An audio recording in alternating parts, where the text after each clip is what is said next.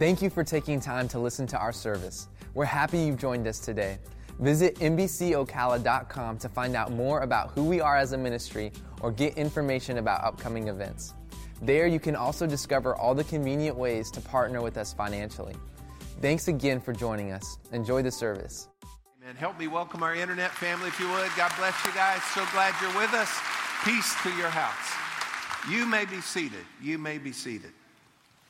Well, we've had an incredible morning, our first morning of 4 services. Actually, years ago, we did 4 services before we expanded this building.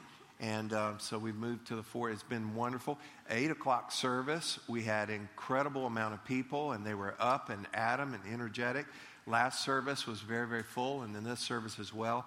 Thank you for making room. We were told recently by a well-informed consultant that what we needed to do is to make space, make more room for folks, because we've got people coming, people in need, people hurting. We believe that Jesus is the answer.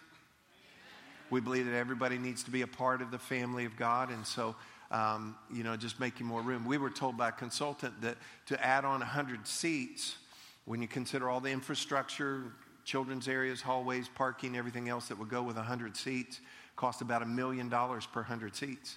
And so first service today saved us $6-7 million, because we were able to move them down. So I think that's a good move. So thank you, everyone. It's gone so smooth, and this is the 3rd one. I'm going to be working on conserving energy a little bit, and so, I won't be doing everything every service so that I can focus in on ministering the word, which is, I believe, my main task. And I'd also like to sing a solo for you this morning. No, I'm not.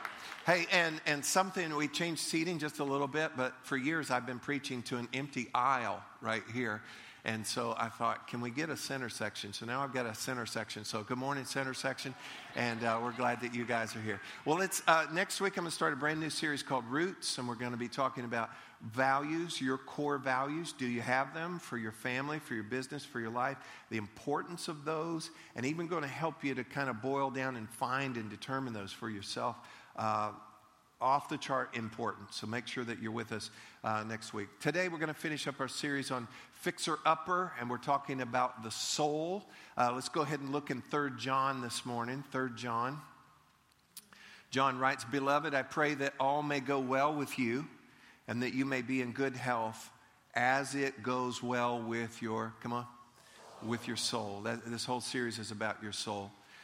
When my family kind of came up in church, we were a little late, but we got there.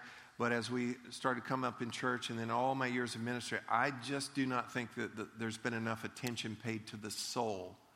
Remember that you are a spirit, you have a soul, you live in a body.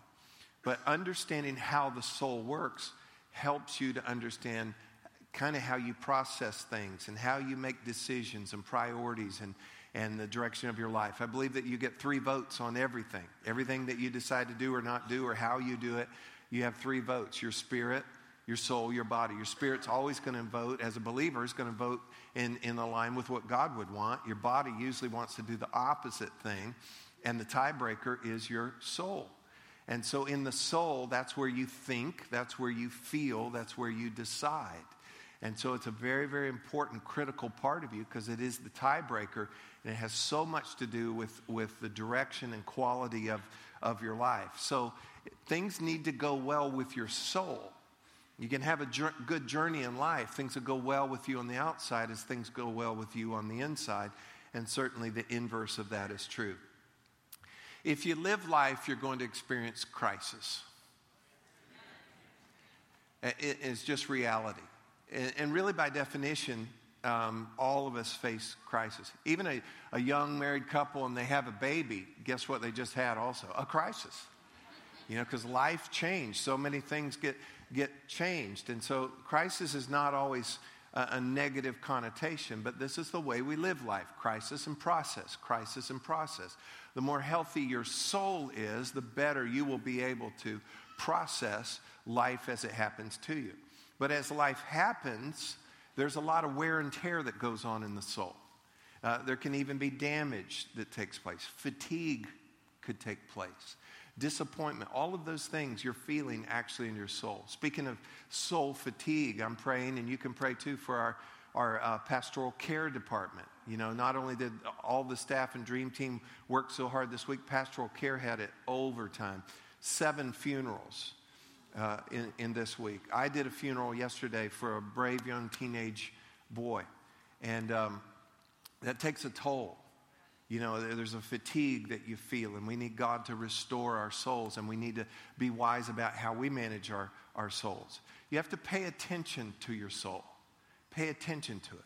You know, realize that I kind of have within myself kind of some parameters of where my peace should be, where my joy should be, my clarity, my confidence. If those things are off on the inside, check up on the inside. Don't just assume, well, I'm just off, I'm just sad, I'm just confused, I'm just grumpy. You know, you need to pay attention and kind of ask yourself, monitor your soul. What's going on with me? You know, why am I feeling this way? Why am I thinking this way? Why am I leaning that way? Why am I acting this way? You need to monitor your soul, because your soul needs care. Your soul needs maintenance. Your soul needs repair. It needs protection, and it needs restoration. And only the Lord can bring the restoration, but we have a lot to do with the rest of that. As you monitor your soul, also let me caution you, let me warn you to avoid all soul-draining nouns. You say, what are you talking about? Well, what's a noun? Person, place, or thing. How many of you know there's some soul-draining people? You need to avoid that, and places and things. The other day I had to go to the mall. I haven't been in the mall in a good while, and I was on a mission. There was something I had to get, and somebody told me where to get it. So I went to the mall. Alicia and I went. And let me just say this, and parents, listen to me. It's not all sweet and dandy and safe and everything to just drop your little preteens and your teens off at the mall and let them just hang out. I just want to tell you, I don't want to ruin anybody's fun. I want to save your future. Well, we went into a store. Don't ask me which one from the platform. I'll tell you later, though. But went into a store, and it was soul draining. It was soul draining. The very atmosphere of it, the music of it, the posters and shirts and different things were in there. I mean, it was shocking stuff. I mean, shocking. And I'm part pirate. And I was shocked. Alicia said, I can't stay in here. I can't stay in here. And she said, I'm going to go out in the middle of the mall. And I went out there, and she had like 4 big pretzels she was eating. And then, not sure.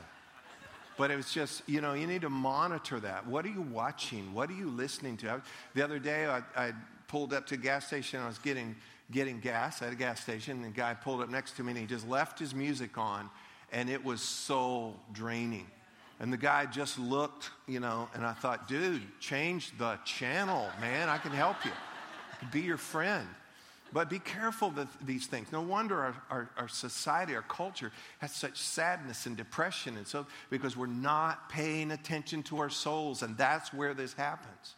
So we need to do something about the soul, and that's what we've been looking at in this series in its entirety. Now, how many of you know we just had a hurricane? Okay. Well, on the Sunday night during the storm 2 weeks ago, we lost our power. And we got it back last Sunday night. And so we were out on the porch. I think it was cooler outside than inside. So we were out on the porch. Alicia was sitting on kind of a swing, and Gabe was just kind of sitting on the floor, and I'm leaning against a railing, and I can see back in the house, and all of a sudden I see a light on that has not been on, you know? So we started, whoop, whoop, and all excited. And then a few minutes later, it went back off. Ooh. A friend of mine, he's one of our neighbors, also part of our church family. He called me and said, "Did you lose power?" And he said, "Yeah." I said, "Yeah."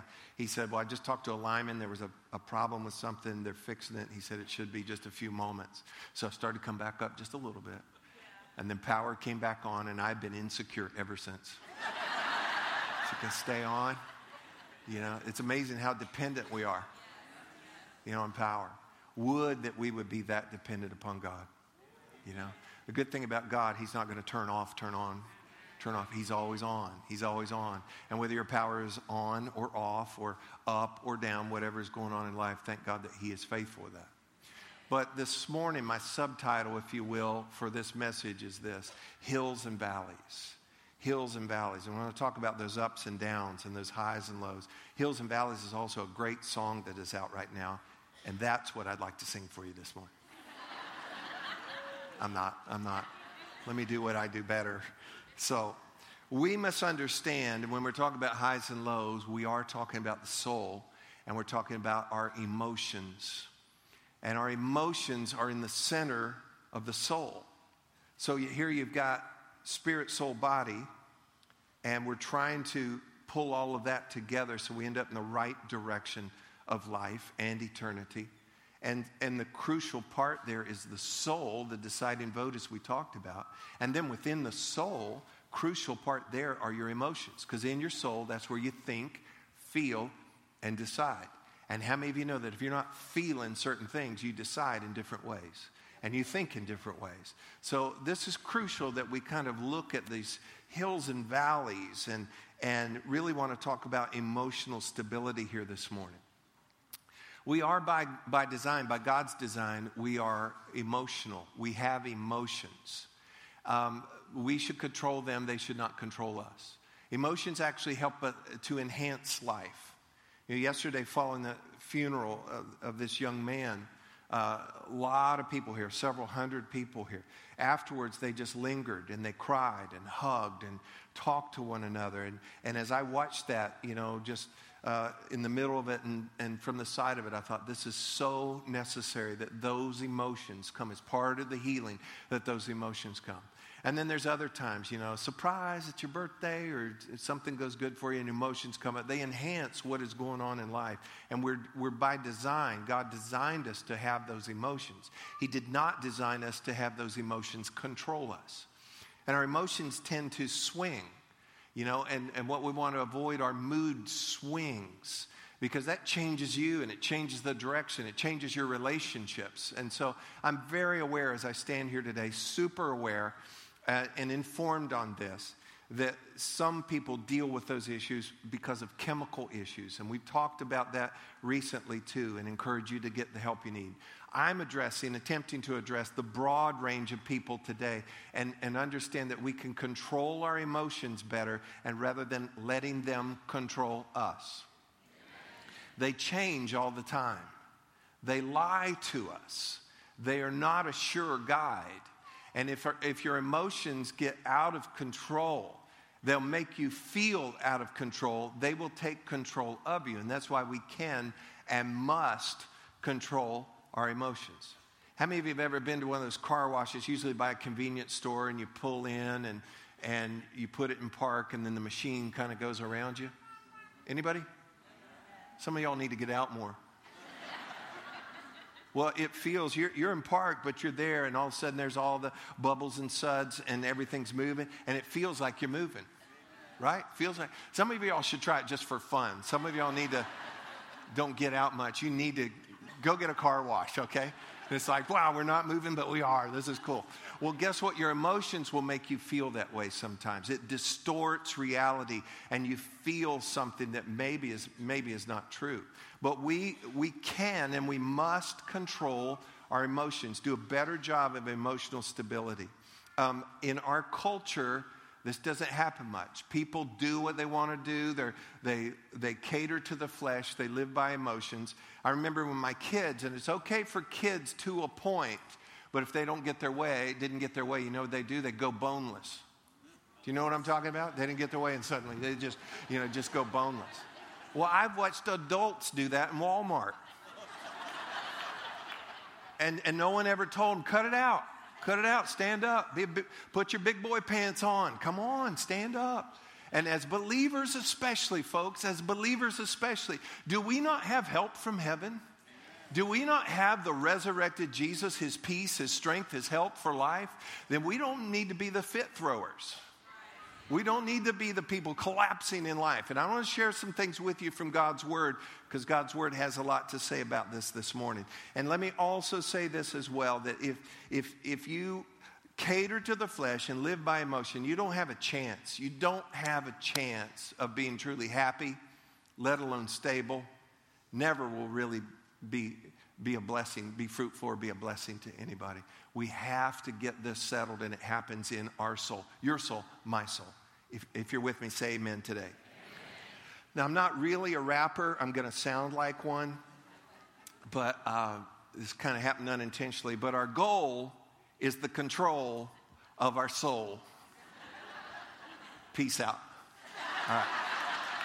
So that's the goal. The goal, come on, say it with me. The goal is control of our soul. And by that, I'm talking about emotional stability. Now, real quick, Luke chapter 21. Luke chapter 21. Jesus said, by your patience, possess your souls. By your patience, possess your souls. Let's break this down just a little bit.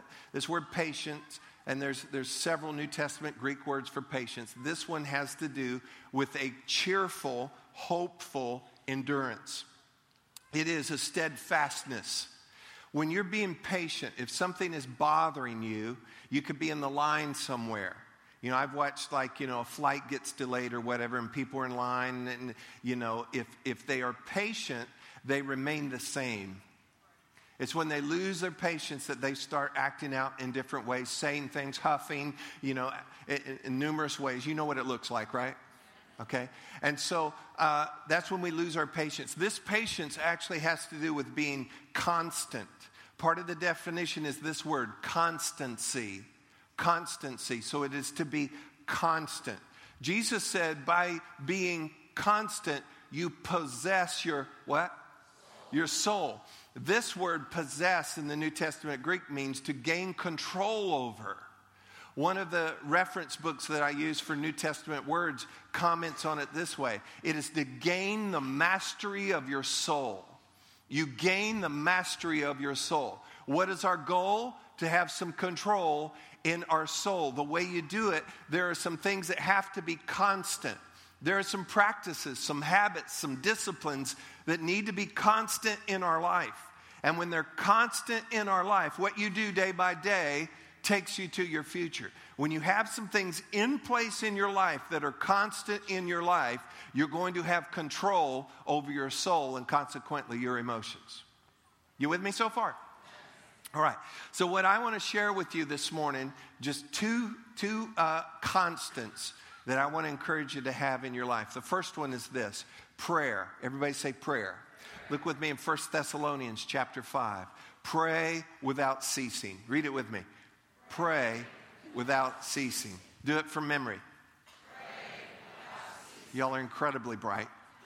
Pray without ceasing. You go, Pastor, that can't be so. I can't pray without ceasing. I've got kids. I've got critters. I've got a job. I've got people. I've got things I've got to do. I cannot pray without ceasing. The Bible certainly doesn't mean that, does it? Yeah, it does. But in the language of the day, the Apostle Paul used this phrase, without ceasing. It would be the same phrase that would describe a persistent cough. Has anybody ever had a persistent cough? And you say, I coughed all day. No, you didn't cough all day. You didn't cough constantly all day. But repeatedly and throughout the day, you coughed. You had a persistent cough. Well, you should have persistent prayer. You should, throughout the day, repeatedly and throughout the day, turn to God, give God praise, give God thanks, and ask God to help you. And realize there's nothing too great and there's nothing too small that you can go to God. People at work take smoke breaks. You could take a prayer break.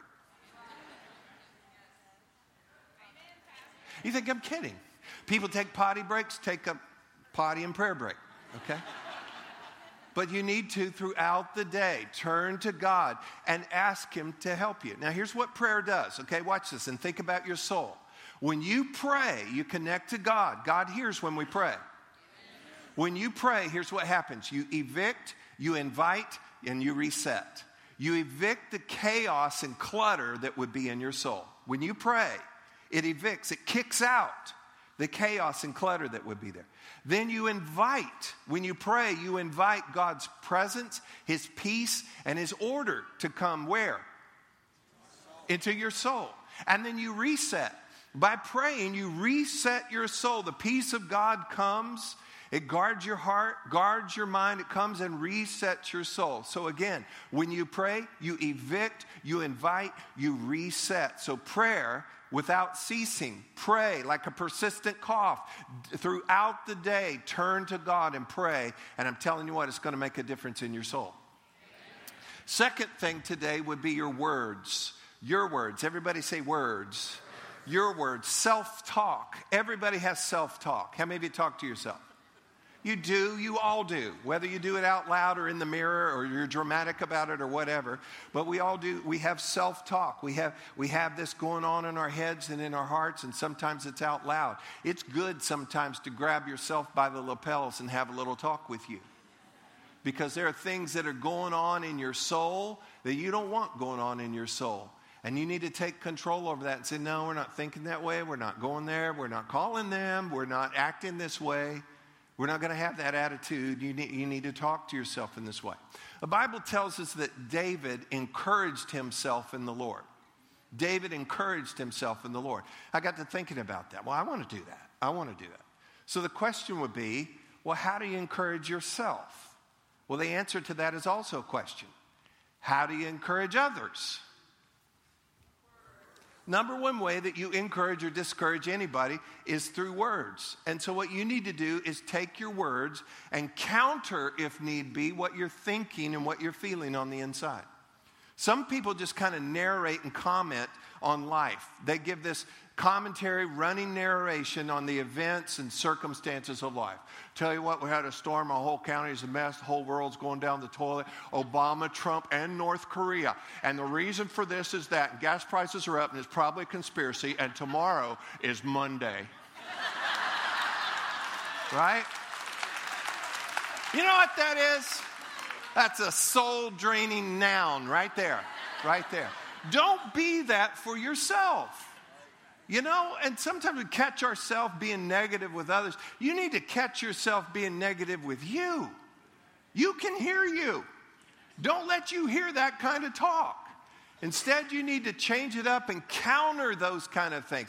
A lot of those things may be even true, but what does that have to do with my soul? I have to guard my soul. If I'm going to have a good journey in life, it's going to have to go well in my soul. I've got to take care of my soul. I need a better amen for your soul. Now, watch this. You need to say things like this. It's going to be all right. This will work out. God is with me. God saw this day. Everything always works out for me.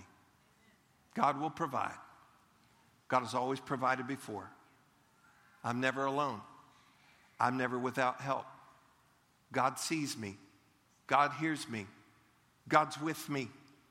He's helping me now. He's given me everything I need for life and for godliness.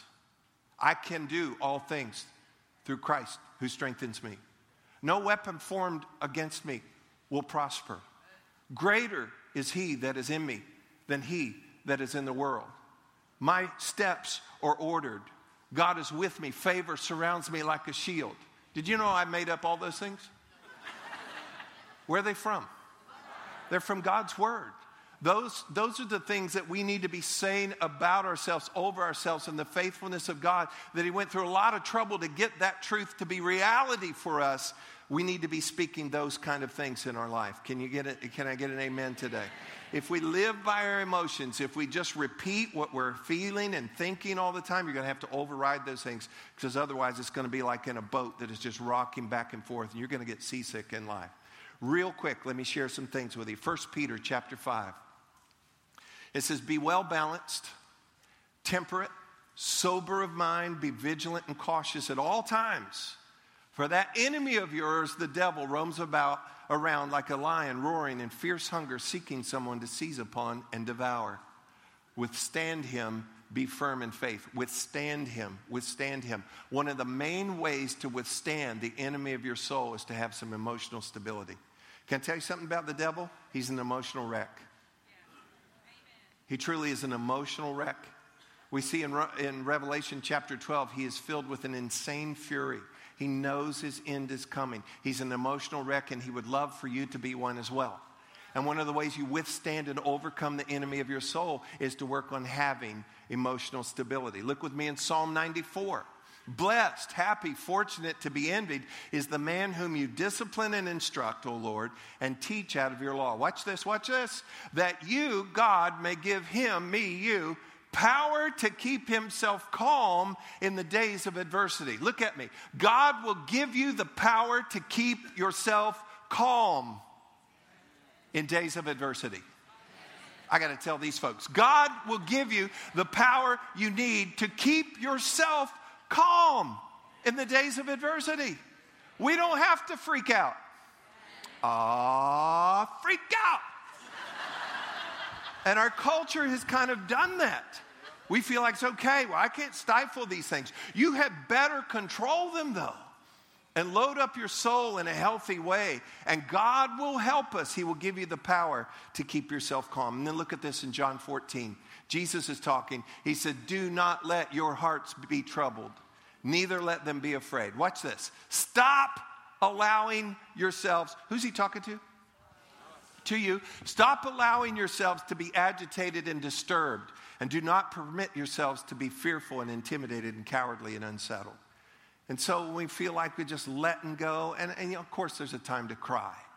Of course there's a time to deal with things, but you don't let your emotions just take over your thoughts, your words, your life, your decisions. It is so crucial that we monitor this. And what did Jesus say? He said, stop it. Stop it. I can remember my mom saying things to me. I remember Alicia's told me that her mom said, you've got the same britches to get glad in. My mom would say, you stop your crying or I'll give you something to cry about. They teach all these things at mom school. Jesus said, stop. Stop. Don't just give in.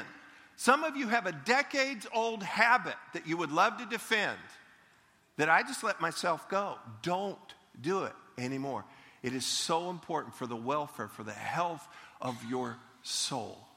Now, let me share a story with you real quick and we'll wrap this up this morning. Back in the Old Testament, in the book of 1 Kings, the nation of Syria,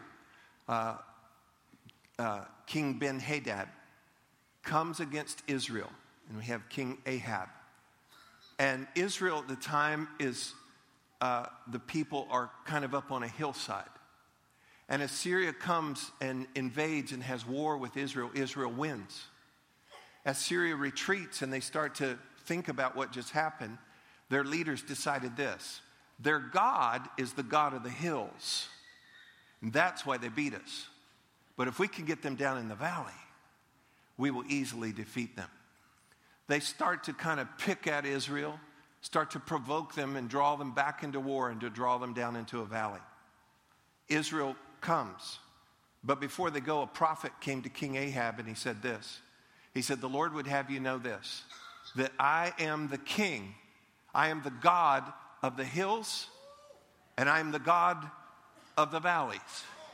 And he says, I'm about to do something so you will know and so they will know that I am the God of the hills and I am the God of the valleys. He said, you will defeat them because I'm with you. But in the end, they will know and you will know that I am the God of the hills and the valleys.